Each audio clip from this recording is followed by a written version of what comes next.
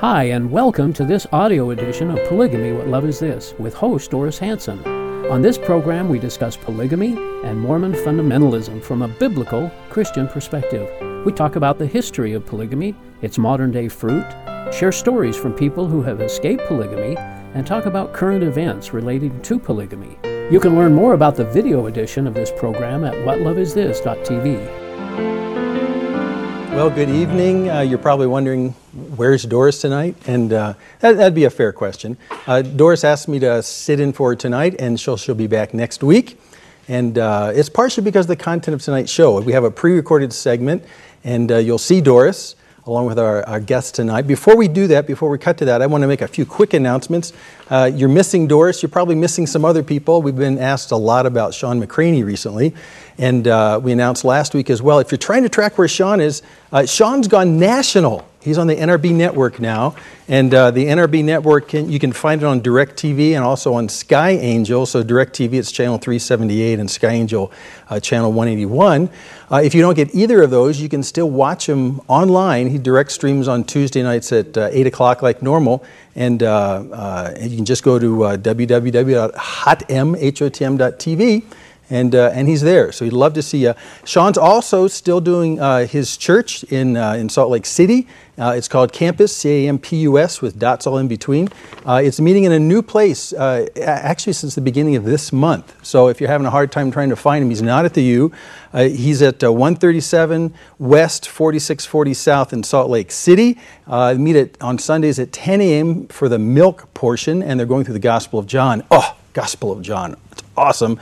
And also 2:30 in the afternoon for Meat in Hebrews, which is also totally awesome. I highly endorse both of those. Sean's a great teacher, good friend. So if you're having a hard time find him, that's how you can do it. By the way, too, you can also just write him on email, sean@campus.com, and there's dashes between campus, C-A and all. Yeah, you know what I mean. So anyway, you can track him down that way. Good friend. We're glad he's doing great stuff. Also, someone you've probably been missing since last December is Earl Erskine, Bishop Earl. And Earl's coming back on the air the first Friday in May. So please tune in. He'll be right here on TV 20 in May. May 3rd is what it is, at 8 p.m. like his normal time. To find out more about the details and some of the archived shows there, you can just go to the website at the bottom of your page there as you see it, and just check up on him. Earl's just excited. By the way, too, Earl had a lot of previously recorded interviews that had yet to make it onto the air. So we're excited because there's some great interviews in there. Sandra Tanner's in there. All the guys from Adams Road are in there. So when May comes, start watching. It's going to be a great collection. I've seen some of the interviews already, and they're really, really good. Well, let me move right along to the pre-recorded what we did. About a month ago, maybe a little less than a month ago, a fella came into town, Ken Ham. Ken Ham is known nationwide. He's an expert on creation issues. He's actually expert on the issues on the first 11 chapters of Genesis, and as a result, the organization that he heads is called Answers in Genesis. So we decided while he was in town, Doris picked up her notepad, and we went down and found him, and decided to record his being in town. He couldn't come on live, so tonight we want to show that. It's about a half an hour of Ken Ham and Doris. So you're missing Doris right now. I know. I'm not offended, but here's Doris interviewing Ken Ham. Give a listen. Okay, we have a special guest with us, and despite his so busy schedule, he has graciously agreed to an interview with us. Ken Ham is founder, and he's president and CEO of Answers in Genesis and the Creation Museum, which is in Kentucky. He's one of the world's leading authorities on the biblical creation account, and the purpose of his ministry includes speaking up for the inerrancy of creation as the book of Genesis records it, and equipping Christians to intelligently defend Bible creation. And so I'd like to introduce and welcome. Thank you so much for coming. Hey, it's my pleasure. Great to be with you. For the interview. We live in challenging times. I'm sure you're discovering that everywhere you go globally. And there are several cultural beliefs that we Christians face living in this particular culture. And you defend the book of Genesis, particularly the first 11 chapters of the Bible, as being true and should be taken literally. Would you tell us why it should be taken literally, and what's the danger of it not being taken literally? Well, first of all, the first 11 chapters of the Bible are actually foundational to the entire rest of the Bible, foundational to all doctrine. foundational to the gospel message. I mean, if you, for instance, look in the New Testament, when we read what God says through Paul, for instance, Romans 5, by one man sin entered the world and death by sin. And of course referring back to the one man Adam in Genesis. 1 Corinthians 15:45, the first man Adam, and of course the first man Adam is then compared to the last Adam. Through the first Adam came death as a result of sin, and through the last Adam came life through his death and resurrection on the cross. You know, in Matthew 19, when Jesus was asked about marriage, he immediately referred to Genesis chapter 1 and Genesis chapter 2. Have you not read? He which made them, at the beginning made them male and female. And actually, as you start to look at it very carefully, you start to realize every single biblical doctrine of theology, directly or indirectly, is founded in Genesis 1 to 11. Why did Jesus die on a cross? It's got to go back to Genesis 1 to 11. Why do we wear clothes? Actually, God gave clothes because of sin. Genesis 1 to 11. Why is there sin? Genesis 1 to 11, because the first man rebelled against God. There was a literal rebellion. That's why we're sinners. And because we're all descendants of that one man, that's why we know that we're all sinners. And then why do we need a new heavens and new earth? Because of what happened to the heavens and earth now. They're groaning because of sin. And so it goes on. And here's the thing. There's two aspects to this. One aspect is, if you don't believe Genesis 1 to 11 is literal history, you have no foundation for the rest of the Bible, no foundation for the gospel. If you say it's just allegory, then who are we? Where do we come from? Then what is sin? Then why do we need a Saviour? Actually, Genesis 3:15 is really a summary of the gospel. I'll put enmity between you and the woman, your seed, her seed, shall bruise, your head, thou shalt bruise his heel. That's really the gospel right there. It's called the proto-gospel. And so, if you don't believe Genesis literal history, you have no foundation for the rest of the Bible, for your doctrine, for the gospel. But there's another aspect to it, and it's this. You see, many Christians today, many Christian leaders, unfortunately, many Christian academics, even many pastors will say, well, we don't need Genesis, or we can believe in millions of years, or evolution. We'll say God used evolution. We can reinterpret the days of creation, or reinterpret the account of Adam and Eve to say they resulted from an evolutionary process. But as soon as you do that, what you're actually doing is taking ideas outside the Bible and adding them to the Bible, and then reinterpreting the Bible, which means you're unlocking a door, and the door you're unlocking is you don't have to take this as written. You can use man's fallible ideas from outside the Bible and reinterpret the Word of God. And so what I would say is this. Look at our Western world. Look at our American culture. It's collapsing from a Christian perspective. We're losing 2/3 of young people from the church. By the time they reach college age, 2/3 are walking away from the church. And we've done the research as to why. It's because at a young age they start to doubt the Bible, and that doubt leads to unbelief. And it all has to do with, and a lot to do with, the teaching of evolution millions of years that many pastors have accepted and said you just add that to the Bible. These young people see it as hypocrisy, inconsistency, so they start to doubt that the Bible can be true in the beginning. So why believe the rest of it? So they don't have a real solid And foundation. then you lose that foundation. Yeah. And that's really what's happening. In the Book of Mormon, which is a Mormon scripture, it's one of their scriptures. It's called the Book of Mormon. In 2nd Nephi, there's a passage that talks about the fall of Adam and Eve. It says that if Adam and Eve had not transgressed, they would have remained forever in a state of innocence. It says they would never have known joy because they would never have known misery. They would have never done any good because they never did sin. And then it says that Adam fell that man might be, and men are that they might have joy. This verse teaches that the fall of Adam and Eve was a good thing, and that they had to disobey God in order to have children. In essence, I have three questions, a three-part question here. In essence, they fell upwards. The first part of the question is it possible that God would set them up to disobey Him? Second part, is it possible that the fall was a good thing? And third, were they able to have children before they ate the fruit? Well, you've asked about 2 hours worth of questions there. Yes, I know. So we'll see if we can summarize them for you. First of all, the Bible makes it very, very clear that, in fact, what the Book of Mormon there is saying then is opposite to the Bible. It's just opposite in every way. And you know, that is what I notice about the devil, that he always wants a counterfeit of what God has done. And so he does something that's opposite. You know, right there at the beginning, God said, if you eat of this tree, you will surely die. In other words, death was going to be the result of sin. And that's why in the New Testament it says, by one man sin in the world and death by sin. Do you think death is a nice thing? That doesn't make any sense, does it? No, it doesn't. Death and disease. You know, Romans 8 says the whole of creation groans. And we groan. The older you get, the more you groan. Have you noticed that too? Yes. Because of sin, we start to wear out. We degenerate. That's not joy. I wouldn't call that joy. When you see someone with Alzheimer's, do you call that joy? Not at all. And not only that, the Bible says, for instance, you know, we look forward to a new heavens and a new earth in which righteousness dwells. That's where there's going to be all joy. See, it was all joy to start with. It was all love to start with. It was all beauty to start with. But we messed it up because we and Adam sinned against God. So the fall was downwards, not upwards. And that's why there's going to be a restoration. That's what it says in Acts 3. Restored to what it used to be.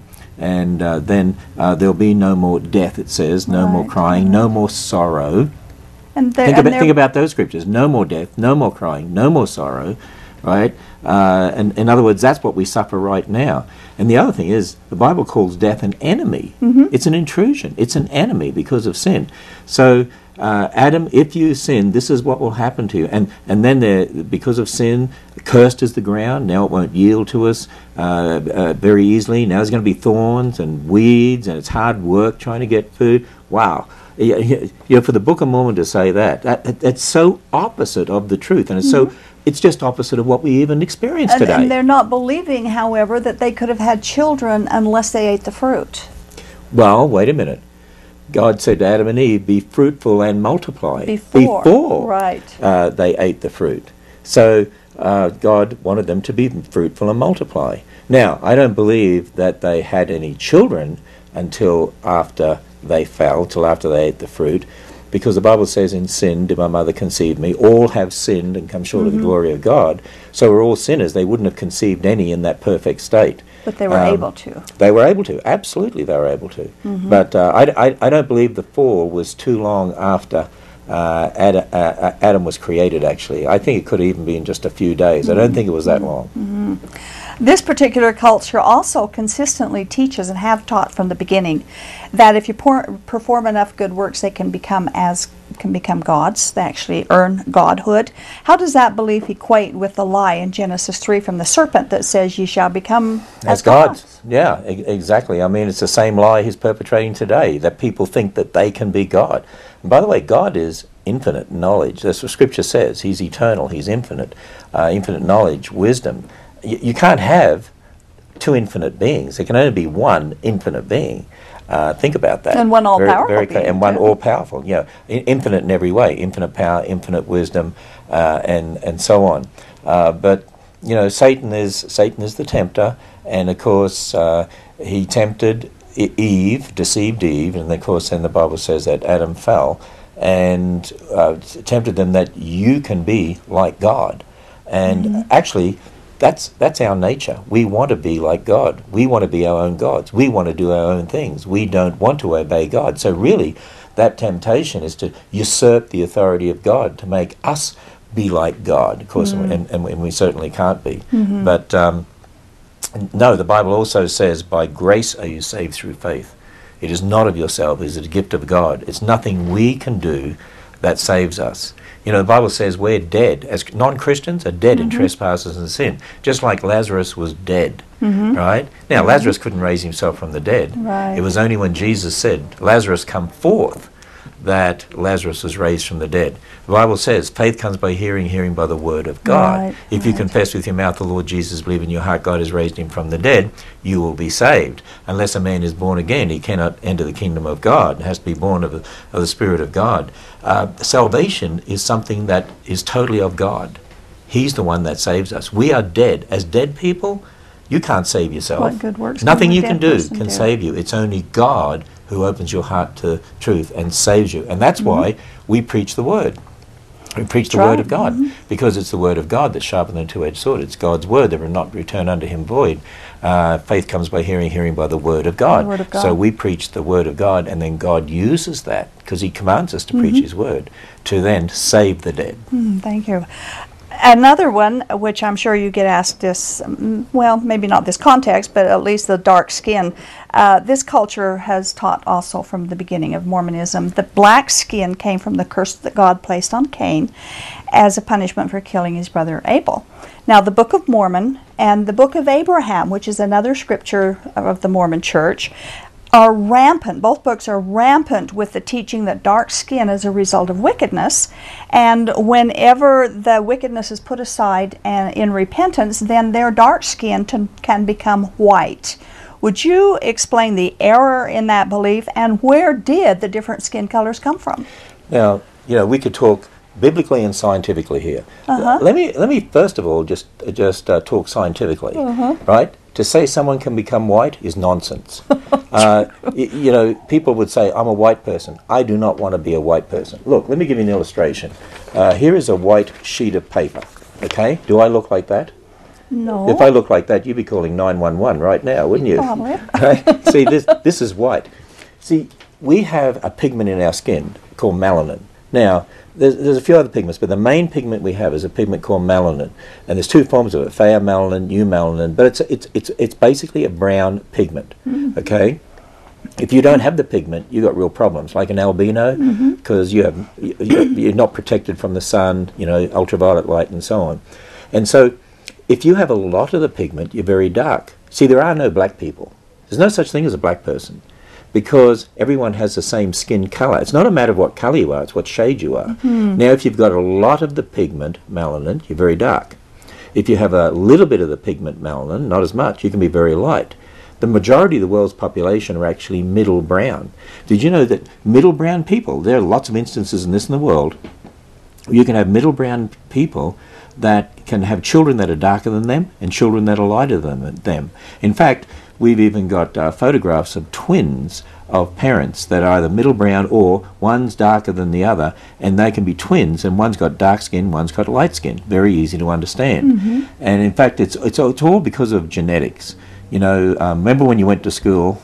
Seems like millions of years ago, doesn't it? That we went to school. Yes, it does. But, when we learn about genetics and you label genes with letters like big A, little a, big B, little b, remember that?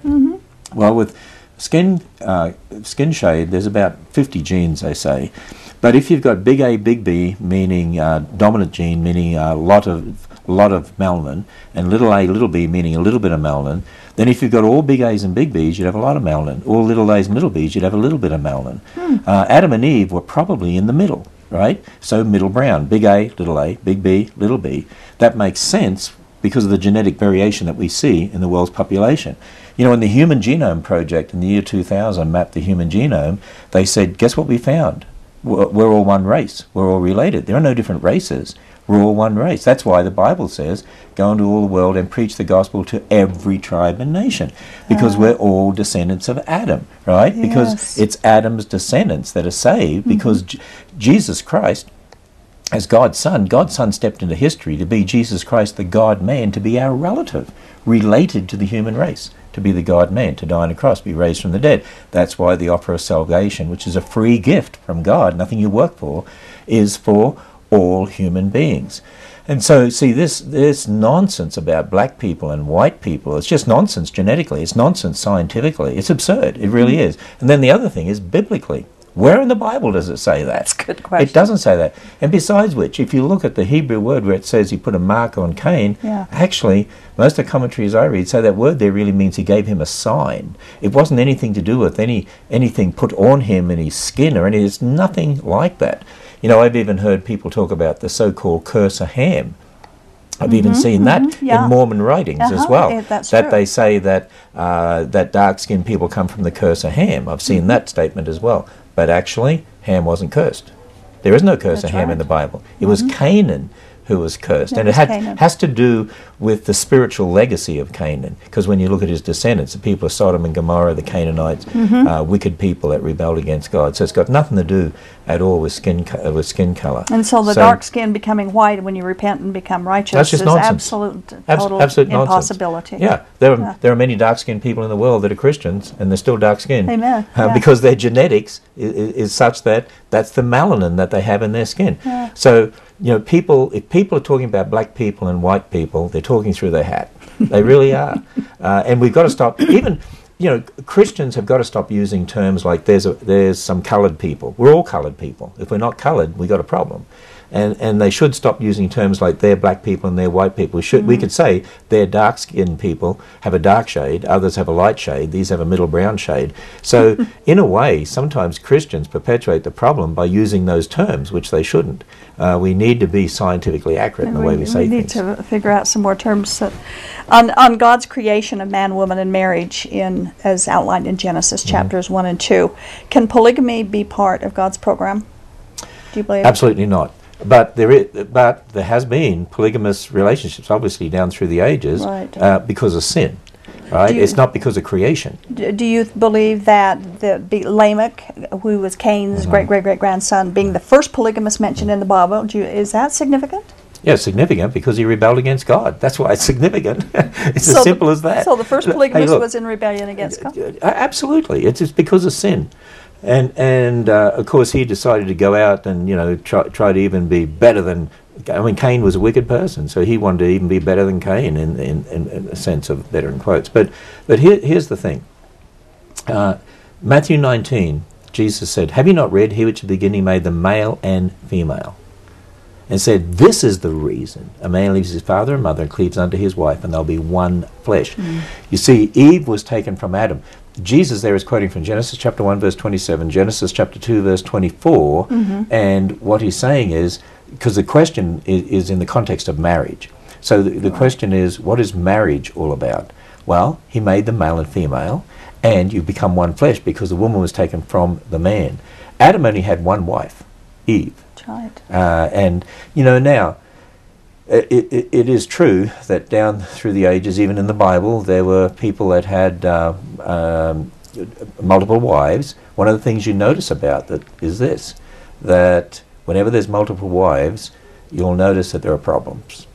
And there's problems of jealousy and other sorts of problems, and the Bible doesn't hide that from us. The Bible is a very real book. It is. Because it doesn't hide people's sin. It didn't hide David's sin of adultery from us, or what he did to obtain Bathsheba as his wife, and having her husband killed. And so the Bible doesn't hide that from us. I mean, if the Bible was just an ordinary book, just written by men, wasn't inspired by God, they would hide those things. They wouldn't show us that. Paint him with a pretty good picture. Things. But you notice, here's the thing that is interesting, that polygamy is not condemned in the same way in the Bible. And this is where people misunderstand it, I think. It's not condemned in the same way that adultery is, or homosexual behavior is, which are just condemned outright. Now, we're warned about, kings were told, don't add wives to yourselves and so on. And in the New Testament, we of course have a lot of detailed teaching about marriage. And you notice even for the bishops and the elders, the husband of one wife and so on. But polygamy still maintains a family, but it's at a lesser level. There are all sorts of problems. It's at a lesser level. Adultery and homosexual behavior and so on destroy the family. So that's why it's not condemned. Now it's wrong, but it's not condemned in the same way, put on the same level as adultery or homosexual behavior or whatever. And that's why there are missionaries that find when they go to a pagan culture and they find that they have had multiple wives, because there's children associated with that, then they don't come in there and say, well, get rid of all those wives, because then it destroys that family. Right. But what they say is, now you next generation, now you do it right. Yeah. One man for one woman, so you don't end up with all these sorts of problems. Yeah, good point. Another, the book of Abraham we've talked about already tells us that matter is eternal, and that the gods got together and organized our universe out of existing eternal matter. How does this compare with what the Bible teaches about creation? And would believing that story signify that the rest of the Bible is questionable?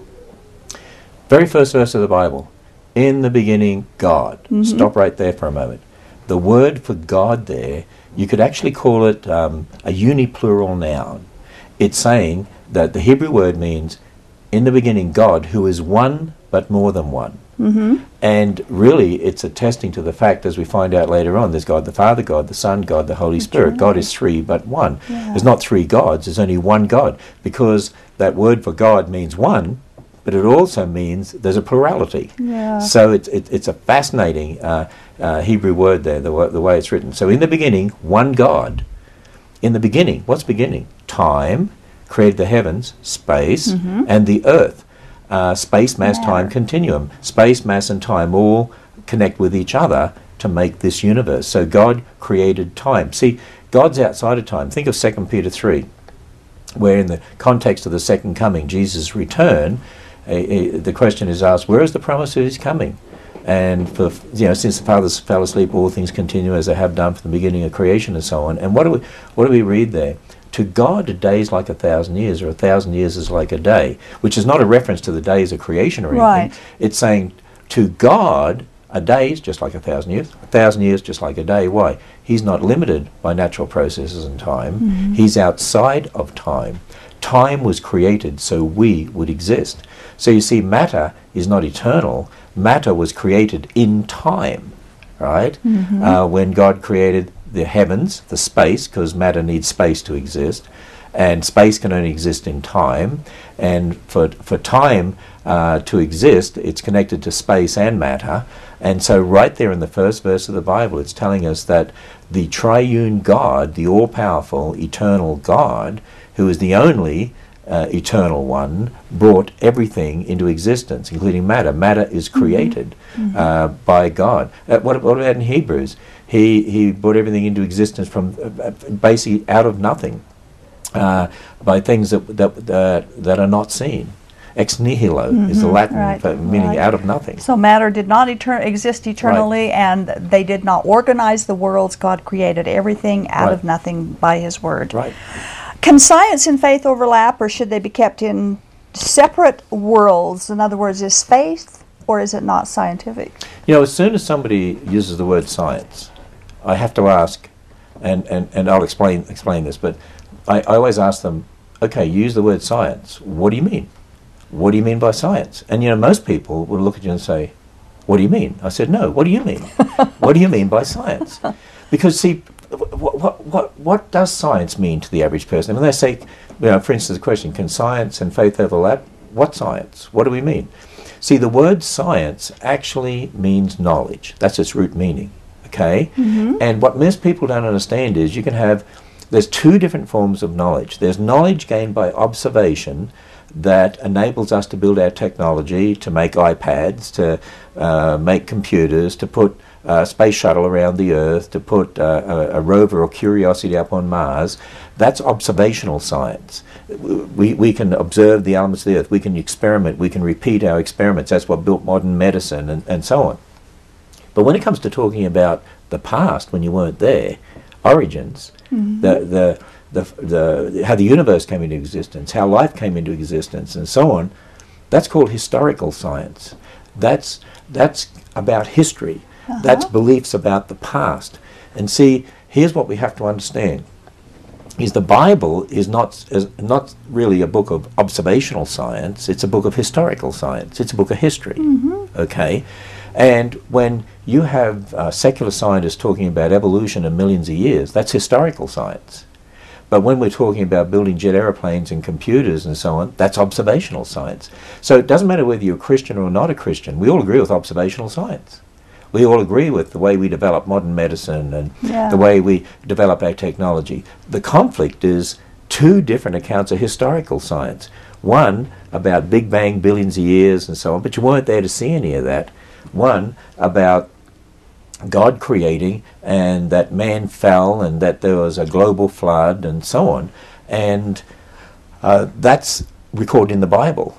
That's from the history book of the Bible. And see, that history is true. Man's supposed history is not true.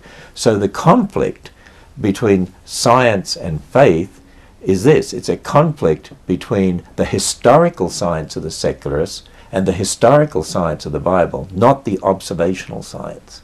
And once we understand that, and we start to separate out historical science from observational science, then people will start to understand why it's not science versus the Bible, it's not the Bible versus science, it's the Bible's history versus man's supposed account of history. That's the battle. That's the right battle. there. Okay. What are there facts supporting creation that have a secular consensus in the scientific community?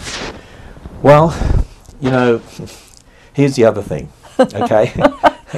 When it comes to the issue of creation, comes to the issue of origins, do you realize everybody has the same facts?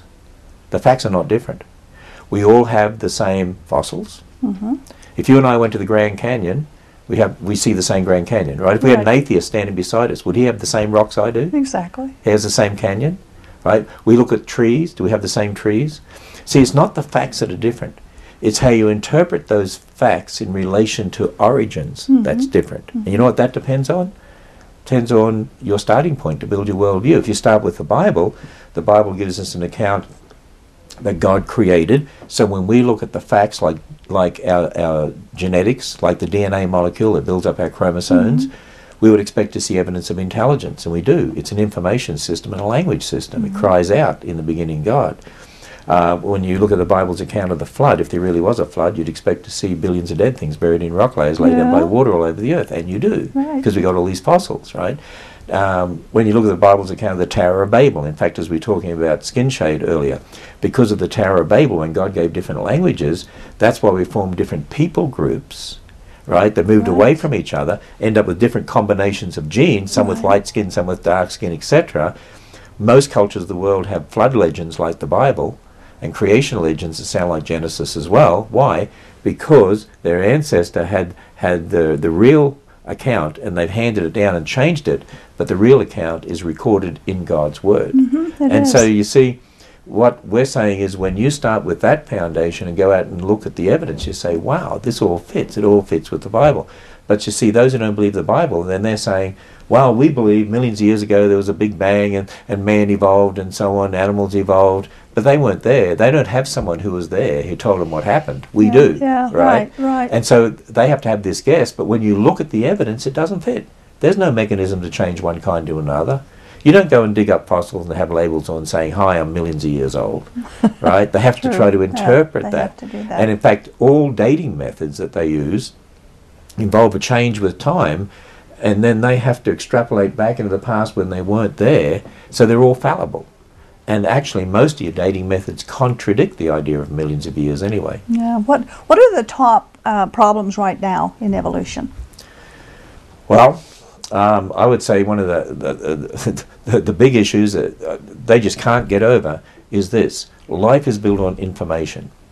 What I mean by that is this. You know, you're made of trillions of cells, and nearly all of your cells, you have all the information that builds you. You know, if you were to take that information and type it out, it's been estimated it would fill 1,000 books, 500 pages, close type written. And now they say it's much more than that. Here's the thing. To get all the different kinds of animals and plants, the elephant kind, the dog kind, the cat kind, the human kind, and so on. Humans aren't animals per se, of course. They're made in the image of God, so they're different. But to get all these groups, these kinds, there's massive amounts of information. Well, for life to evolve, matter has to produce information. Right? It's like matter producing words in a book, in sentences. But then you have to have a language to read it. Well, in our DNA, it has the information to make a language to read it. So matter has to produce a language. No one's ever seen matter produce one bit of information. No one's ever seen matter produce a language. Information only comes from previously existing information. And there's zillions of bits of information in life. And languages only come from an intelligence. So there's no way evolution could happen. It's absurd. It's impossible. It's like trying to program a computer without a language. That's right. The information into it. Can't do it. Can't do it. Right. What's macroevolution, and how relevant is it to our conversations? Well, you know, I don't tend to use the terms microevolution and macroevolution, but here's what I would say. If you take dogs, we see changes within dogs, and there's different species of dogs, dingoes and wolves and coyotes and so on. But they're all dogs. They're all the dog family. See, when God made the kinds of animals and plants, He says He made them after their kind. Right. The kind is more at the family level of classification. So He made the dog family. Now, within the dog family, you can get different species.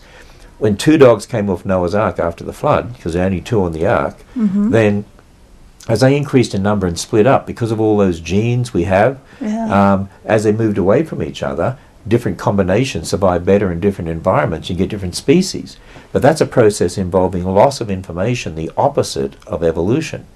Right? Now, you could use the term microevolution, because see, just like the word science means knowledge, okay, I ask people, what does evolution mean? Evolution means change. Now, most people, when they think of evolution, think of molecules to man, or ape-like creatures to man.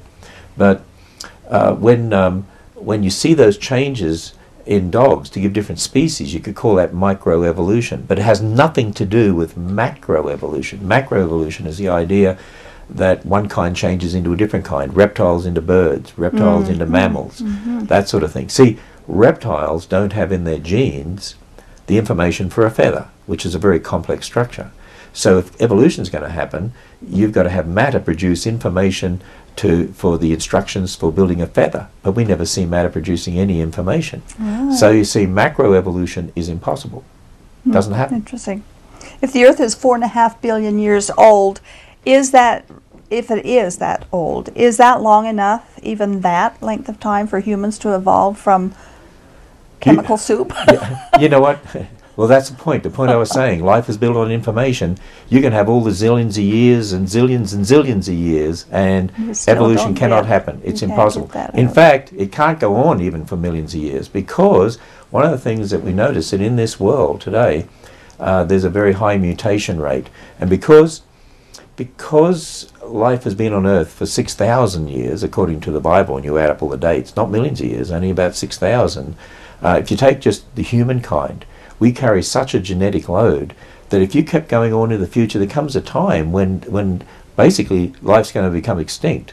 Actually, you could look at it this way.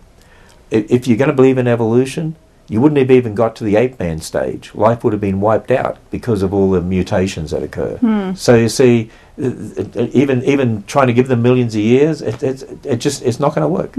Interesting.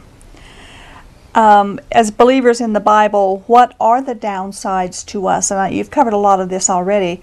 To us Christians, to we as believers in the Bible, to embracing evolution, and why is it so important? Should we stay out of the debates of science and evolution and creation? Oh, absolutely not. We should stay out of it, because it's really an attack on the Bible. It's an attack on the Bible's history. And if you give into that and you tell generations of kids, you don't need to believe the Bible's history, just trust in Jesus. Wait a minute, the message of Jesus comes from the Bible. And if its history is not true, and the history that the gospel is based in is not true, why should the gospel be true? It's an attack on the authority of the word. Well, the need for Jesus goes back to Genesis. Well, absolutely.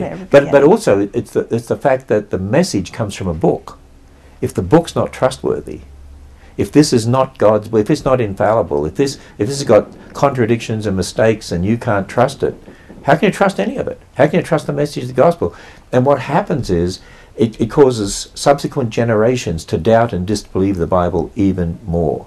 And in fact, look, in the New Testament, there's a warning for us in 2 Corinthians 11:3. Let me paraphrase it. Here's what it says. Here's what God through Paul says. I want to warn you that Satan is going to use the same method on you as he did on Eve to get you to a position of not believing the things of God. And by the way, what was the method he used on Eve? Right? Did God really say you can become as gods? In other words, we're warned in the New Testament, he's going to use the same method on us today. You can become like God. And did God really say, which is what? An attack on the authority of the word of God, to get them to doubt God's word, which they did, and that doubt led to unbelief. And Satan's going to use the same method today. And he has in this culture. This culture is just rampant with, they can't believe the Bible because it's not translated correctly. And we can become gods if we live polygamy or if we do enough good work. So it just fits right in with that. Yeah, it's that same temptation today. And the teaching of, it doesn't matter whether you're Christian or a Mormon, they go to public schools and watch television where they see the teaching of evolution and millions of years, and then when Christians say, well, we can believe that, then they've already discredited the Bible. And that's the point. We can't marry the pagan religion of the age. Actually, I'll call it that, because that's what it is. Evolution of millions of years is the pagan religion of the age to explain life without God. Interesting. Well, I think we've taken up all of our time. I really do appreciate giving us your time today, and God bless your ministry and all that you're doing. Thank you so much. Thank you. Our pleasure. And our thanks to Ken Ham for that interview. It was a great afternoon we spent with him, and just a great authority on that. Our lines are open if you'd like to ask some questions relative to creation and evolution and the things that Ken was talking about there in the first 11 chapters of Genesis. Big deal. And we'd love to hear your thoughts on that. A couple comments he made which we need to reinforce and think about.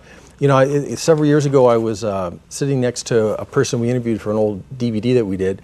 And I asked him, he had lost his testimony for the Book of Mormon, but I said, so what about the Bible? Do you accept the Bible? He says, well, no, I can't accept the Bible. And I said, why? And he said, well, because of the first 11 chapters of Genesis, the 11 chapters that start from creation to Adam and Eve, and then you go to the flood, and then you go to the Tower of Babel, all those kinds of things. He said, it's because of the first 11 chapters. And that's exactly what Doris and Ken were talking about tonight. So where are you at with those first 11 chapters? Do you really believe that Adam and Eve were created? Do you really believe that God created the heavens and the earth? And there's some important distinctions between the biblical account of creation and what Joseph Smith later brought about, kind of an addition to that. It's not really a superset of information on the creation. It's actually in conflict with it.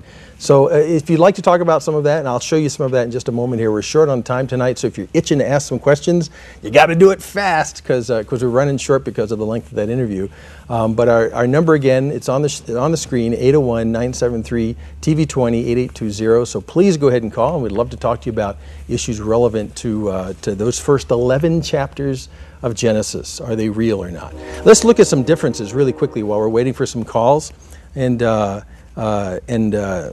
think we'll go to this. In Abraham 4:1, this is in the Pearl of Great Price, the book of Abraham. It says, I mean, very clearly, this is how it went. It says, and then the Lord said, let us go down. And they went down at the beginning, and they, that is the gods, organized and formed the heavens and the earth. Well, at that point right there, we have something of a conflict because you notice how many people were doing the creating? Gods. There's many of them.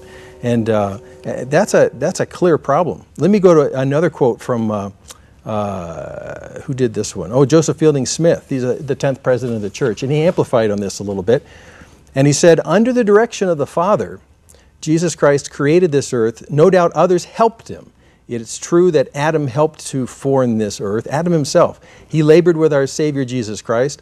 I have a strong view or conviction that there were others also who assisted them, perhaps Noah and Enoch, and why not Joseph Smith, and those who were appointed to be rulers before the earth was formed.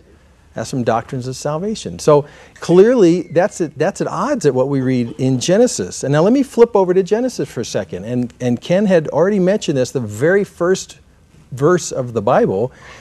In the beginning, God created the heaven and the earth. God. Now he mentioned it was a plural, and I put in there for the screen for you the fact that the word for God here is Elohim. Now I know Joseph Smith taught that Elohim is the personal name for Heavenly Father, Elohim. So it says right there, Elohim, singular, Elohim himself created the heavens and the earth. Now it's plural. Whenever you see an im on the end of a Hebrew word, that means it's pluralized.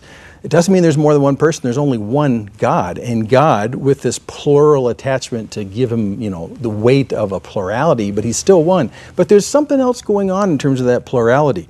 Let me give you a few more Bible verses, and we'll take all of them together and see what it's informing us about this creation. If you jump into the New Testament, John starts his gospel in John 1. And when he starts his gospel, he doesn't start at the birth of Jesus. He starts at the creation of the world. John's gospel does. And this is what he says in John 1:3. He says, all things were made by him, and without him was not anything made that was made. Who is he talking about? Clearly in the context, he's talking about Jesus Christ.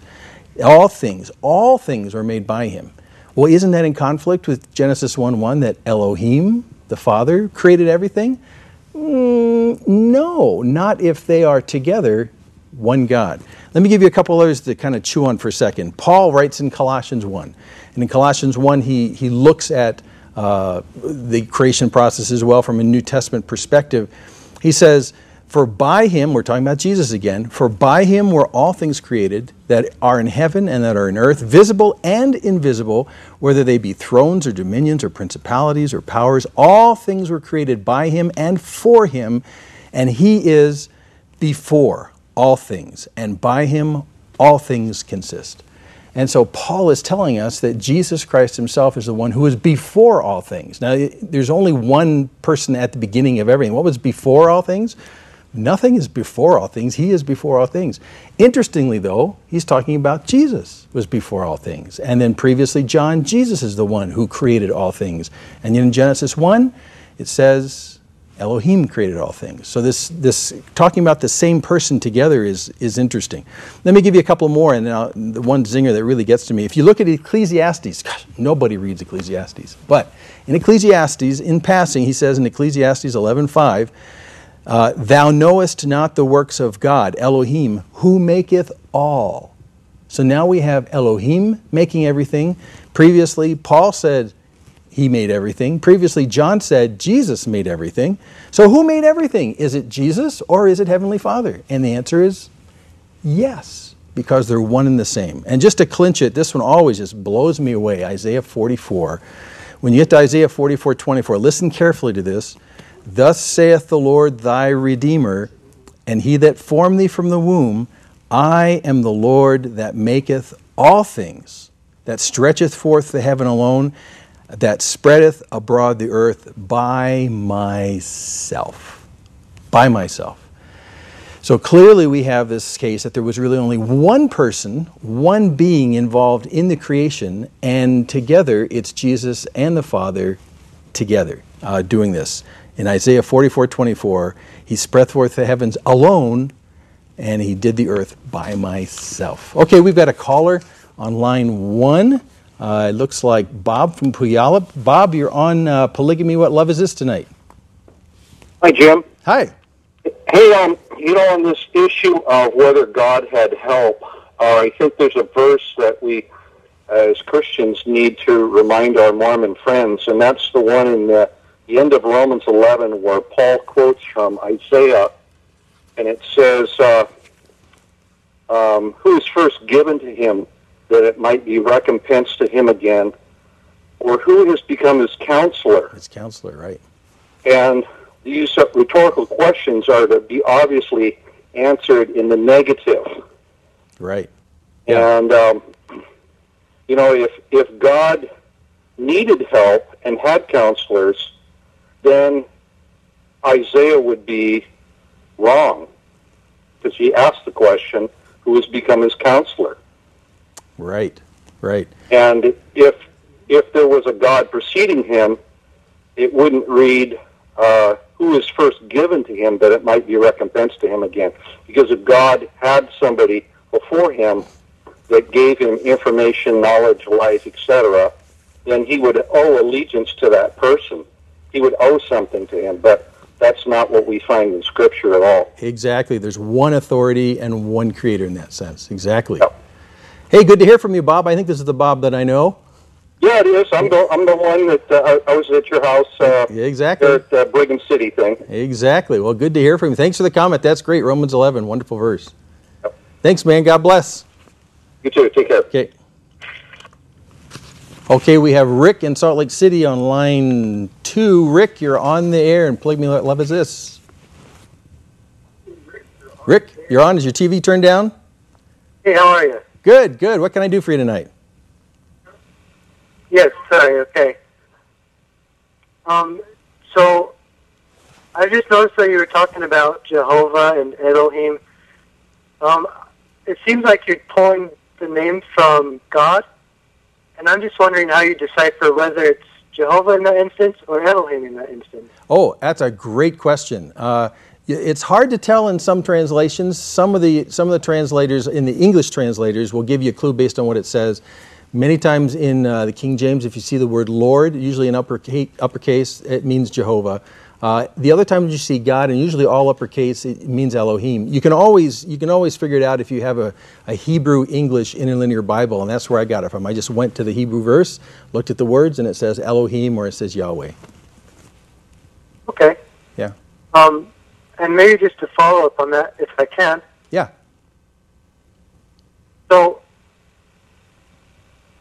I believe that Elohim is God the Father and that Jehovah is Jesus Christ, his Son. Right, right. And so, I was just wondering, how how you reconcile them being the same person versus them being separate individuals, as Christ referred to himself as the Son and having a Father. Right. And Rick, are you LDS? I am. Yeah, and that's the classic LDS teaching, and I understand that. The difference is the fact that when we talk about the biblical idea of who God is one. Deuteronomy 6, so hear, O Israel, the Lord your God is one. There's only one God. And yet, but there's different persons in God in that sense. And so you have Heavenly Father who's a person, Jesus who's a person. And you'll say, well, aren't two different people two different gods? No, they're actually not. And that's a little bit of a mystery about how that actually functions, but we're His creation. He's the creator. We're not going to fully wrap our arms around it.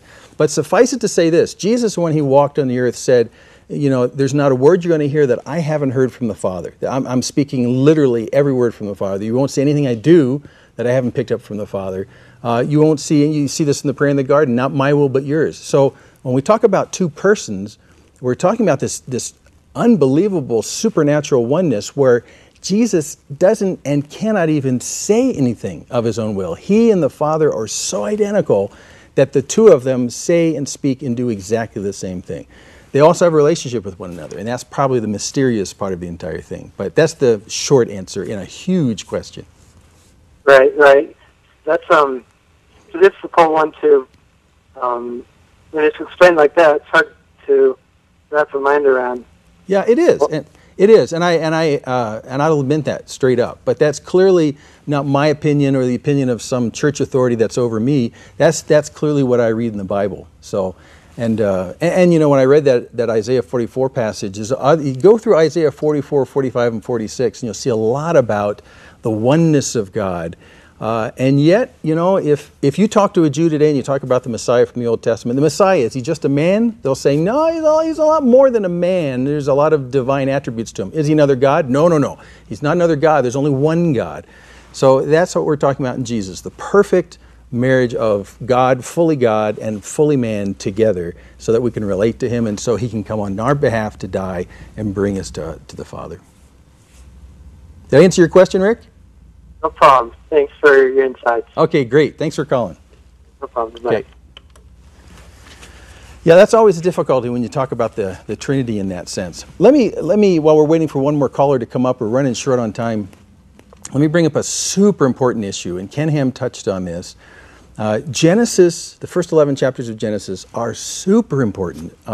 You can't just rip those out of the Bible and say, I take the rest of the Bible because starting after chapter 11, you've got Abraham and then it's clearly historical. You can't claim before it was not historical.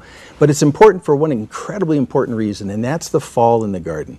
The fall in the garden is not a fall upwards. That's double speak. There's nowhere in the entirety of the Bible, and I've read the whole Bible, I think, there's nowhere in the entire Bible where the fall is painted as a good thing in even the slightest sense. And I know from Joseph Smith's perspective, the whole idea was that the fall, okay, bad news, but sort of temporary bad news. It brought in death.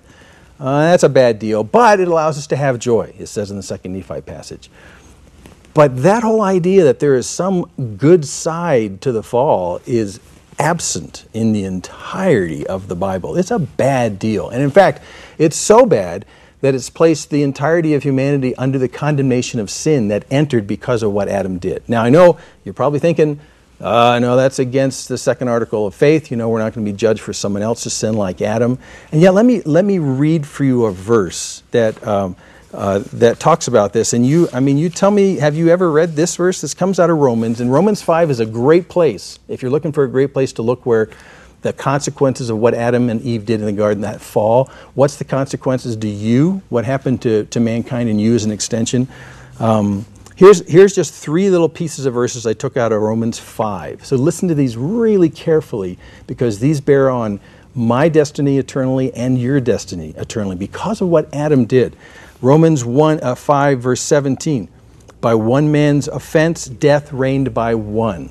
Okay, well, I think we all accept the fact that death came into our experience because of that. We get that. But your eyes go down a couple verses to Romans 5:18. There it is on the screen for you, the middle verse. Now listen to this. This is careful. By the offense of one, judgment came upon all men to condemnation. And let that sink in. Not just physical death. By the offense of one, judgment came upon all men to condemnation.